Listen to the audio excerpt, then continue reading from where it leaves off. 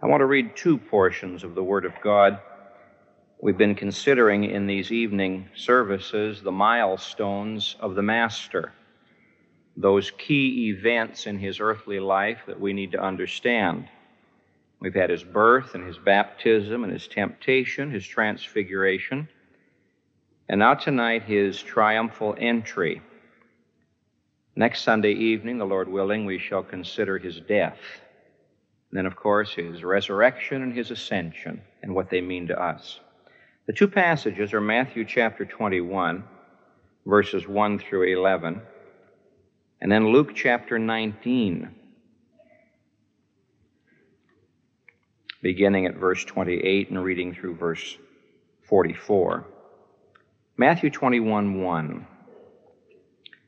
And when they drew near unto Jerusalem and were come to Bethphage, unto the Mount of Olives, then sent Jesus 2 disciples, saying unto them, Go into the village opposite you, and straightway ye shall find an ass tied, and a colt with her. Loose them and bring them unto me. And if any man say anything unto you, you shall say, The Lord hath need of them, and straightway he will send them. All this was done that it might be fulfilled, which was spoken by the prophet, saying, and here he quotes from Zechariah chapter 9, verse 9, Tell ye the daughter of Zion, Behold, thy king cometh unto thee, meek and sitting upon an ass, and a colt, the foal of an ass. And the disciples went and did as Jesus commanded them, and brought the ass and the colt, and put on them their clothes, and they set him thereon. And a very great multitude spread their garments in the way. Others cut down branches from the trees and spread them in the way. And the multitudes that went before and that followed cried, saying, Hosanna to the Son of David. Blessed is he that cometh in the name of the Lord. Hosanna in the highest. And when he was come into Jerusalem, all the city was moved, saying, Who is this? And the multitude said that this is Jesus, the prophet of Nazareth of Galilee. Luke chapter 9. I'm going to begin at verse 37, if I may. The previous part is pretty much like Matthew's record. And when he was come near, even at the descent of the Mount of Olives, the whole multitude of the disciples began to rejoice and praise God with a loud voice for all the mighty works that they had seen, saying, Blessed be the King who cometh in the name of the Lord, peace in heaven and glory in the highest. And some of the Pharisees from among the multitude said unto him, Master, rebuke thy disciples. And he answered and said unto them, I tell you that if these should hold their peace, the stones would immediately cry out. And when he was come near, he beheld the city and wept over it, saying, If thou hadst known, even thou, at least in this thy day, the things which belong unto thy peace, but now they are hidden from thine eyes. For the days shall come upon thee that thine enemies shall cast a trench about thee, and compass thee round about, and keep thee on every side, and shall lay thee even with the ground, and thy children within thee, and they shall not leave in thee one stone upon another, because thou knewest not the time of thy visitation. We call this event the triumphal entry, meaning, of course, his entry into the city of Jerusalem. But when you look at this event closely, it's difficult to find triumph. Here you have a group of ordinary peasants, just poor people. The high priests weren't there. The Sanhedrin wasn't there. The important people of the city weren't there. Just a group of peasants on their way to the feast. And they take their old clothes and put them on the animals and put them on the ground. They cut down palm leaves, which are a picture of peace, and they cry out from the Old Testament psalm, Hosanna, which means save now. You don't have the Lord Jesus in a chariot or on a horse. You have him on a meek, lowly donkey, surrounded by peasants, honored by branches of trees and old clothes. And we call this the triumphal entry. Now, the Roman soldiers who were there must have laughed, because the Roman people had their version of our ticker tape parade called the Roman Triumph. Whenever a Roman general on foreign soil won a complete victory over the enemy, he killed at least 5,000 of the enemy, and he gained new territory. When he came back to Rome, they gave him a triumphal entry. They had a golden chariot for him. They had armies that marched before and behind. They had people bearing incense. The priests were there to give honor to the gods. Sacrifices were led down to the temples. A great parade route was ascertained in Rome as the great conqueror was hailed by the people. And of course, in this triumphal procession were always some of the captives who were going to be slain down at the arena. The Roman soldiers looked at each other and said, "What is this?" "Well, it's a triumphal entry. You ought to come to Rome if you want to see a real triumph." But you see, we as Christians do not walk by sight, we walk by faith. And no matter how this may look in comparison to what the world would do, this was a triumphal entry. It was a triumph for the Lord Jesus Christ. You see, we as Christians look at this event and we look deeper and we look farther. The trouble with many people today is they don't look deeply enough and they don't look far enough. And what looks like a great victory today turns out to be a defeat next week. Not so with our Lord Jesus Christ. It was a victory for him, because ultimately the temple was destroyed. Ultimately, the city was destroyed. Ultimately, Jesus Christ brought together Jew and Gentile in a miraculous new thing, the church. He broke down the middle wall of partition that was in the temple. He tore the veil that was in the temple. He restored to us that oneness with God. He made it possible for men to be reconciled to God and for men to be reconciled to each other. And so it was a victory. It wasn't just a victory for the Jews. It was a victory for the whole world. Now, you and I need to share in this triumph of our Lord Jesus Christ. There isn't a person here tonight who doesn't need more victory. There's some area in each of our lives where God needs to come in and bring peace.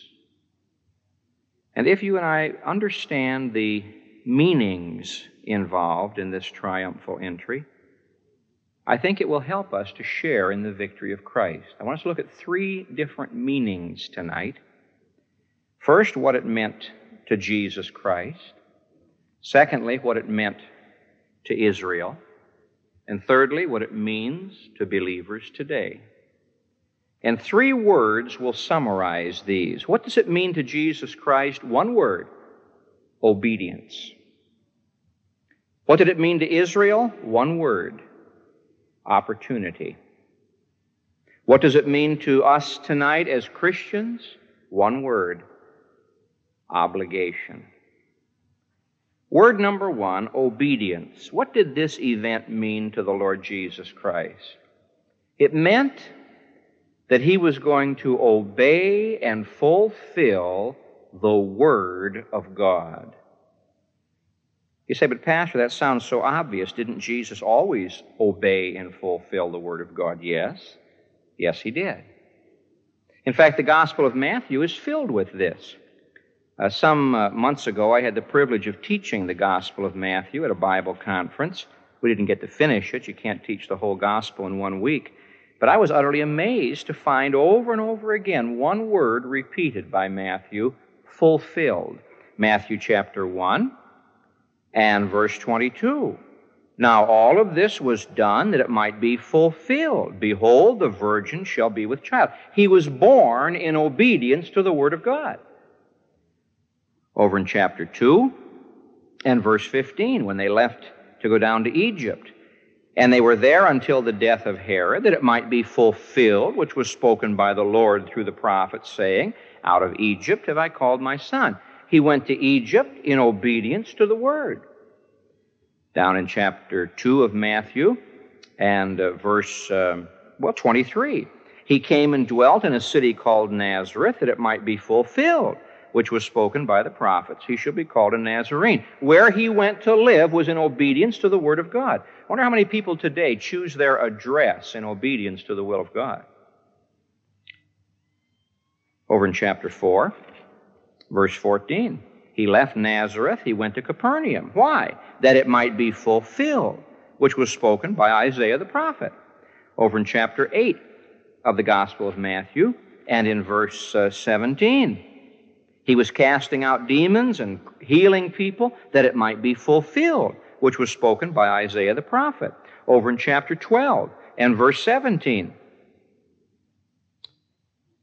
That it might be fulfilled, which was spoken by Isaiah the prophet, Behold my servant, whom I have chosen. Now we could go on and on and on through the Gospel of Matthew to underscore one tremendous fact. Wherever Jesus went and whatever Jesus did, it was in obedience to the Word of God. Now when the Lord Jesus mounted this colt and went into Jerusalem, he was obeying three particular scriptures. One of them said that he would come. The other one said how he would come. And the third one said when he would come.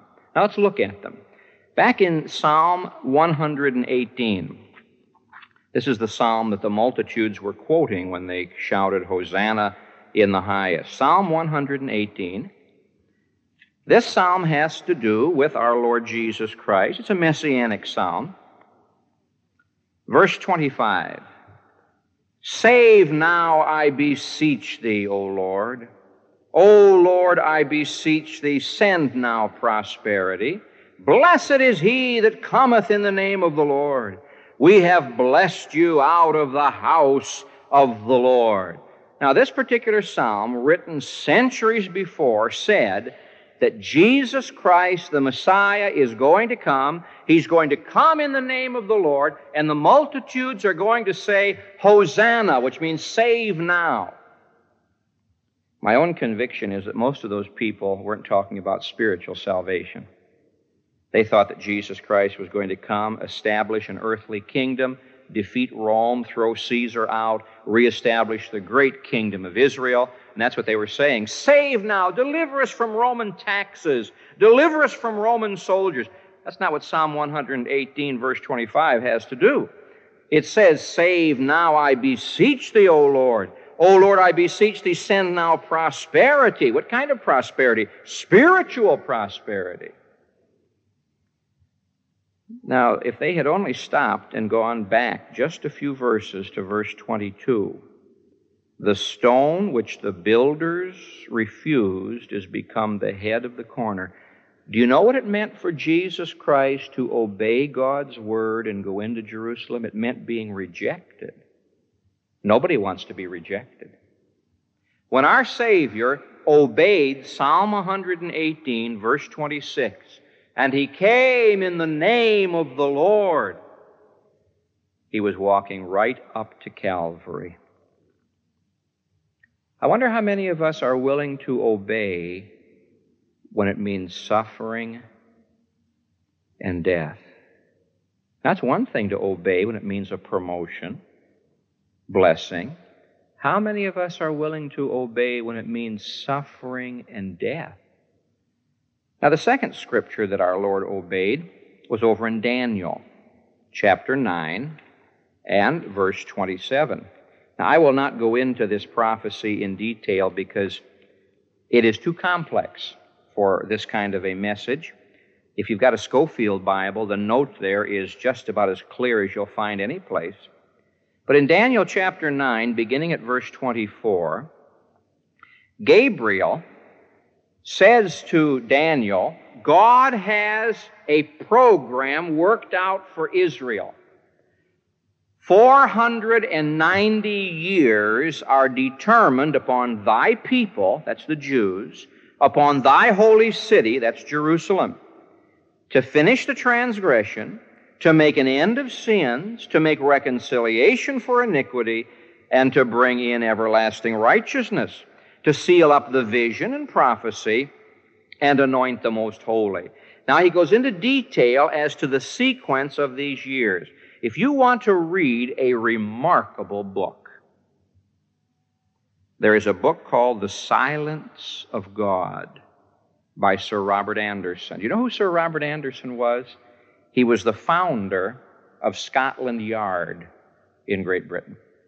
Sir Robert Anderson was the main police commissioner over in London, and a man of God and a brilliant student of the Word. Now, he did something I wouldn't have the patience to do. He sat down with this prophetic calendar, and he worked it out with the royal astronomer of Britain, and came to the conclusion that on the very day that Jesus Christ entered Jerusalem, this prophecy was fulfilled. To the very day. Now, I just challenge you to read Sir Robert Anderson's book, because the explanation is far too complex for a pulpit presentation. So our Lord, when he entered Jerusalem, was obeying Psalm 118. He's coming in the name of the Lord. He was obeying Daniel chapter 9, which tells us when he would come. And then you turn to Zechariah chapter 9, which tells us how he's going to come.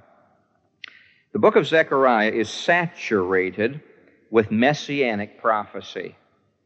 I hope that the Jewish people in Jerusalem are studying Zechariah, because no book in the Old Testament says more about Jerusalem than does Zechariah. Chapter 9, verse 9. Rejoice greatly, O daughter of Zion. Shout, O daughter of Jerusalem. Behold, thy king cometh unto thee.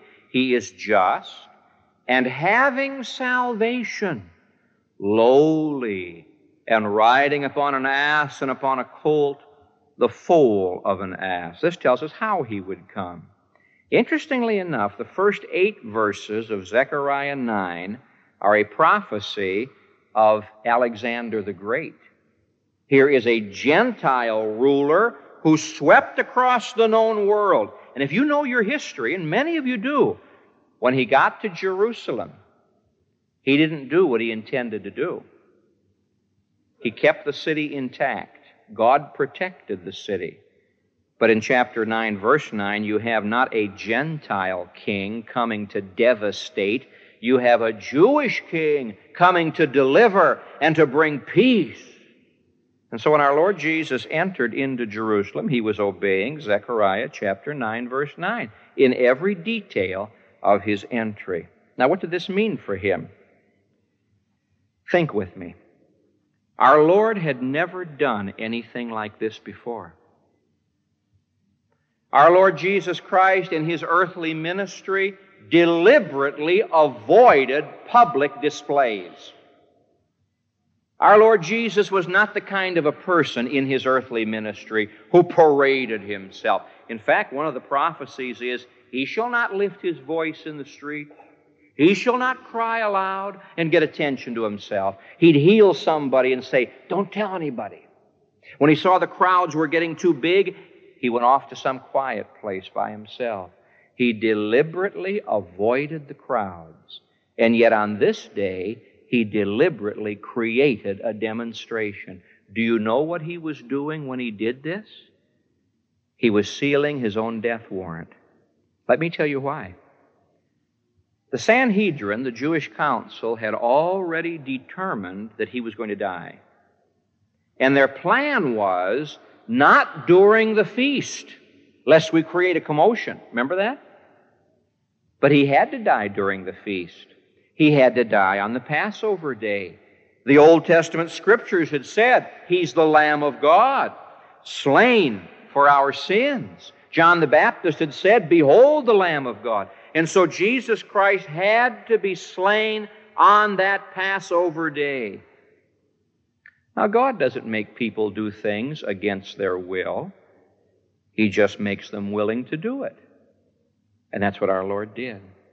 When our Lord entered into Jerusalem, and the scribes and chief priests saw the multitude coming out from Jerusalem to meet him, the multitude from Galilee marching in with him, and the crowd shouting, "The King of Israel, Hosanna!" You know what they said? John 12 tells us what they said. "Behold, the whole world is gone after him." And they covenanted together to get rid of him as soon as they could.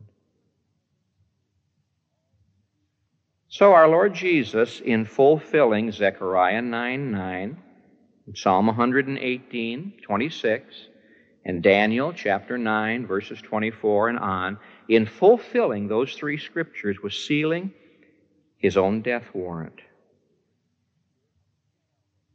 I wonder if you and I would ever obey the Scriptures to the point of death. He did.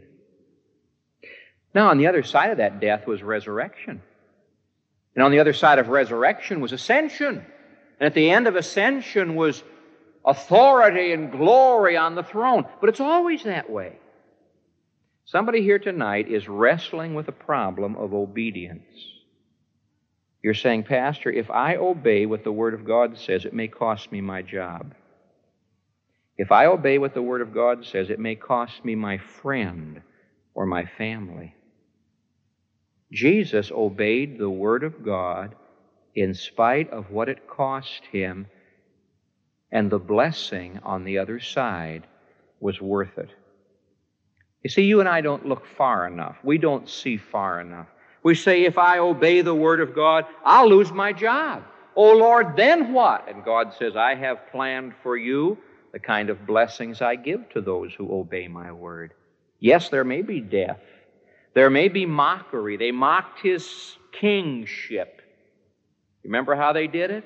They stripped him of his robe, and they put an old faded robe on him, and a reed in his hand, and a crown of thorns on his head. And mockingly the soldiers fell before him and said, "Hail, King of the Jews."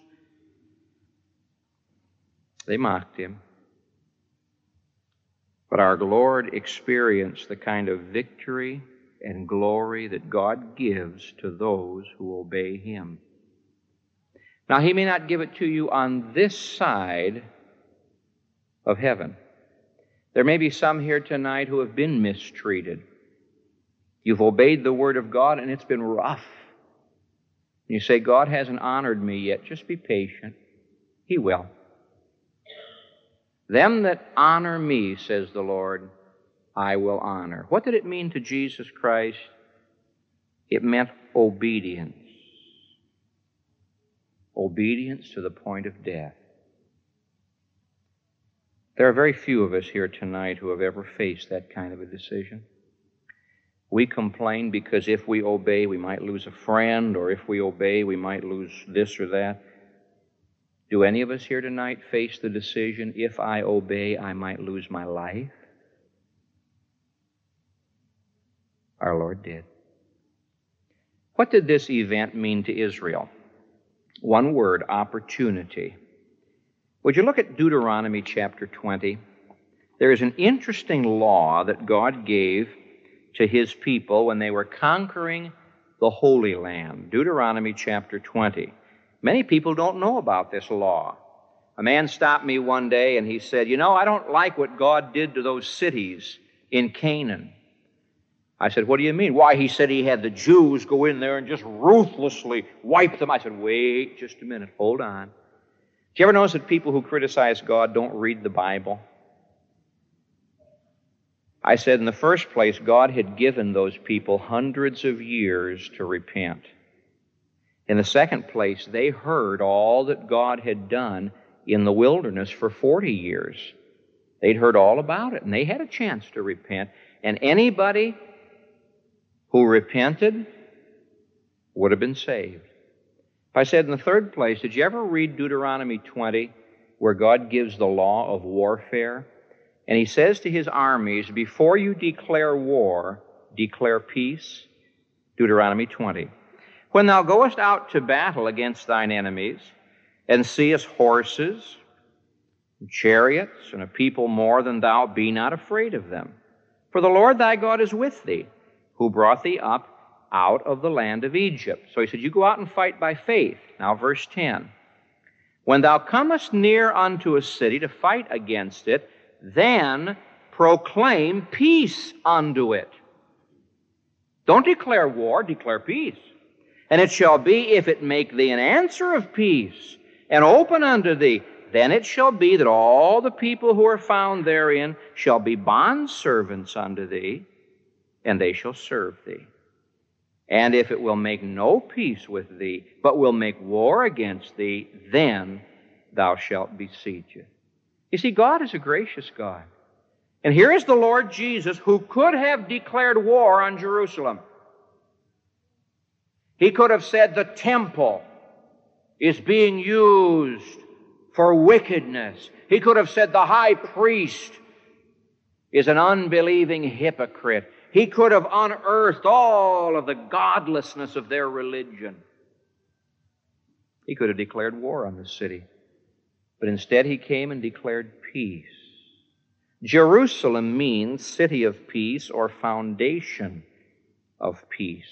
And yet no city has been the center of more war down through history than has Jerusalem. Our Lord Jesus gave to them an opportunity of peace. Now we turn to Luke chapter 19 and read once again what it has to say.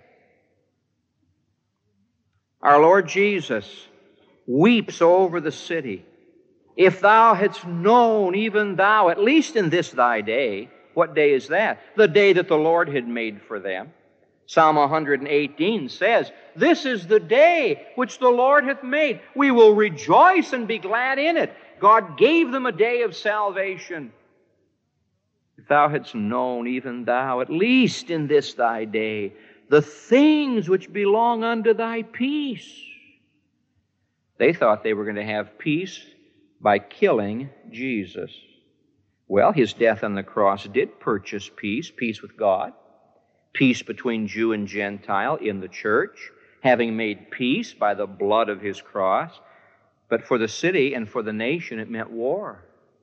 Jesus came and declared peace, and they declared war.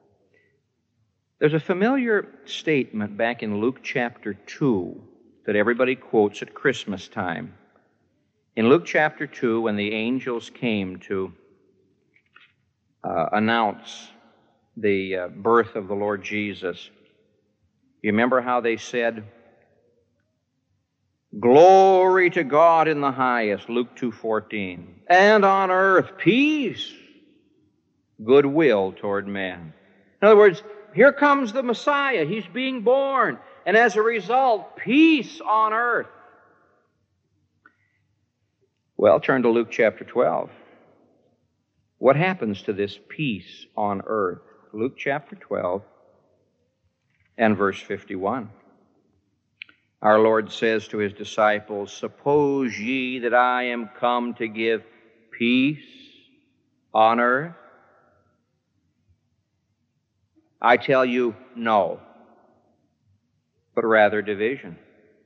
From henceforth there shall be 5 in one house divided, 3 against 2 and 2 against 3. And he spells it out in verse 53. Why? Because they did not know the time. Look at verse 56. Speaking to the religious leaders, "You hypocrites, you can discern the face of the sky and of the earth, but how is it that you do not discern this time?" They didn't know it was the time of their visitation. They didn't realize it was the time when God was declaring peace. Peace on earth. Do you think I've come to bring peace on earth? No. They don't want peace. Well, then where is their peace? Turn back to Luke chapter 19. Is there peace any place? Look at verse 38. "Blessed be the King who cometh in the name of the Lord. Peace in heaven and glory in the highest." There's only one place where there's really peace today in this universe, and that's in heaven. You know why? the Lamb died. God is not at war with this world. Jesus Christ, in dying, has reconciled God to man. God doesn't have to be reconciled to us. He already has been reconciled. God hasn't turned His back on the world, and God isn't lifting His fist against the world. God's arms are reached out in love and peace to the world. But what's the world doing? It's the world that has to be reconciled. That's why our message is, be ye reconciled to God. For Israel, this meant opportunity, and they lost it. And the result was judgment. This happens every day. Every day, somewhere in the city of Chicago, the Lord Jesus comes in meekness with salvation. He doesn't come barging in like a great soldier. He comes meekly with salvation. And someone says, I don't want it. Don't bother me. I don't want it. The next time Israel sees the Lord Jesus, He will not be riding a lowly ass.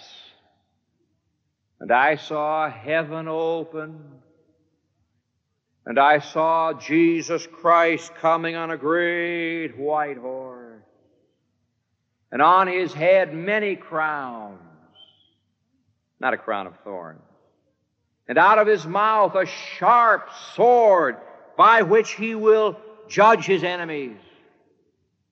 The next time Israel sees Jesus Christ, He'll not meekly be riding into Jerusalem on the humble animal. He will come as a conqueror, and He will come conquering. And they shall look upon Him whom they have pierced, and He will ride forth in judgment. And that great battle of Armageddon is going to be fought. And the Word of God tells us the blood will be up to the horses' bridles, and there will be a great feast spread for the vultures and the carrion-eating birds when Jesus Christ comes as King of kings and Lord of lords. For Israel it meant opportunity for peace, and they rejected it. Now, what does it mean to us today? We call ourselves Christians. We're able to sing songs like, King of my life, I crown Thee now. Rejoice, the Lord is King. Crown Him with many crowns, the Lamb upon the throne. When a choir sings the Hallelujah chorus, tradition calls for people to stand. And our hearts are stirred as the choir sings, King of kings and Lord of lords. That's fine. But what about our everyday lives? The one word that comes to us is obligation. Obligation to do what? Make Him king. Now, He is the King of Israel. He's not on David's throne yet. He will be. But He is the King of Israel. And He is the King of the saints. He's the head of the church, but He's the King of all who bow before Him. Jesus Christ tonight is seated on a throne. He's not hanging on a cross. He's not lying in a tomb. He is seated on a throne, far above all principality and power, and every name that is named, either in this age or in the age to come. And He reigns supremely. He has put all things under His feet. That means He's king. Now, it doesn't look like He's king. You go back 2,000 years as He rides into Jerusalem. Didn't look like He was king. Lots of singing, lots of noise, lots of commotion, but it didn't look like He was king. He had no scepter. He had no army. He had no wealth. He was the poorest of the poor. But He was king. God said so. Today it doesn't look like He's king. It looks like Satan is king. Evil is rampant. Innocent children are being kidnapped and murdered and buried in shallow little graves. Crooked politicians are milking the public. There's war. There's death. There's sin. There's crime. There's ignorance. He's king. King of what? He is king wherever he's allowed to be king. You see, our Lord, when he came into Jerusalem, came a new kind of king. You know, when Solomon became king, he abandoned asses and brought in horses. The very thing Moses said should not be done. Don't go down to Egypt and multiply horses. And Solomon did it. And from that time on, the horse became the great symbol of kingship. And from Solomon's time on in the Bible, you don't find a king riding around on a donkey. A donkey became a beast of burden. Our Lord Jesus could just as well have ridden into Jerusalem on a horse. Why, he could have had a chariot run by angels. He chose not to. You know why? He was saying to that city, as he says to us tonight, my kingship is not of this world. I don't need horses and swords. If my kingdom were of this world, he said to Pilate, then my servants would be out there fighting, but my kingdom's not of this world. Our weapons are different from the weapons of other kings. And our Lord Jesus is saying, I'm a different kind of a king. I rule through love. I rule through meekness. Meekness is not weakness. I am meek and lowly in heart. I rule through the power of my word. And so it says to me and to you that if he is our king, and we are reigning in life the way Romans 5:17 says we should, he is ruling over us through his word. This book, the Bible, is the scepter of his rule. And when you and I come to this book, the way he came to this book, and say, Father, what is it you want me to do? That's how he rules. There's no sense our talking about King of my life, I crown thee now on Sunday morning at communion service. There's no sense our singing, crown him with many crowns at the opening song of a worship service, if day by day we don't come to this book the way he did. The whole Gospel of Matthew is filled with this one little word, fulfilled. Why were you born? To fulfill the word. Why did you go to Egypt? To obey the word. Well, why did you move to Nazareth? To obey the word. Why did you leave Nazareth for Capernaum? To obey the word. Why did you ride into Jerusalem and walk straight into the hands of arrest and crucifixion? To obey the word. You mean your kingship is a kingship of obedience, yes? How do you rule over my life? Through the word. Then as I obey the word, you're my king, yes. It's simple, isn't it? We make it so complicated, but it's so very simple. As we read the Word of God, we reign with him as we obey it. And so we honestly can sing, King of my life, I crown thee now. Thine shall the glory be. You see, when a Christian disobeys the Word of God, Jesus Christ ceases to be king in his life. And when Jesus Christ ceases to be king, there's no peace.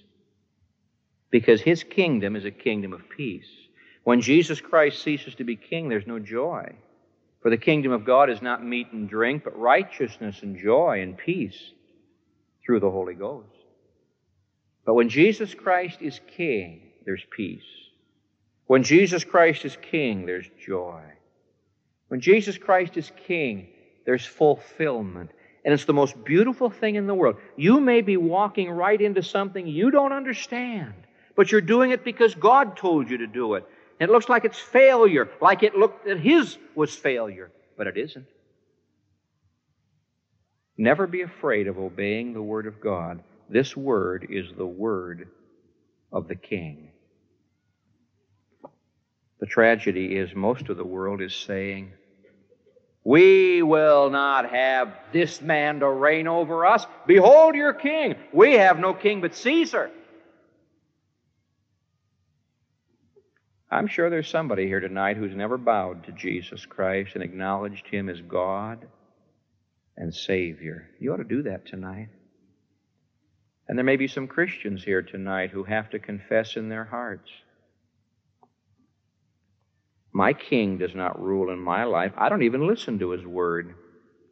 His scepter doesn't rule over me because I don't even know what His Word says. And that's too bad.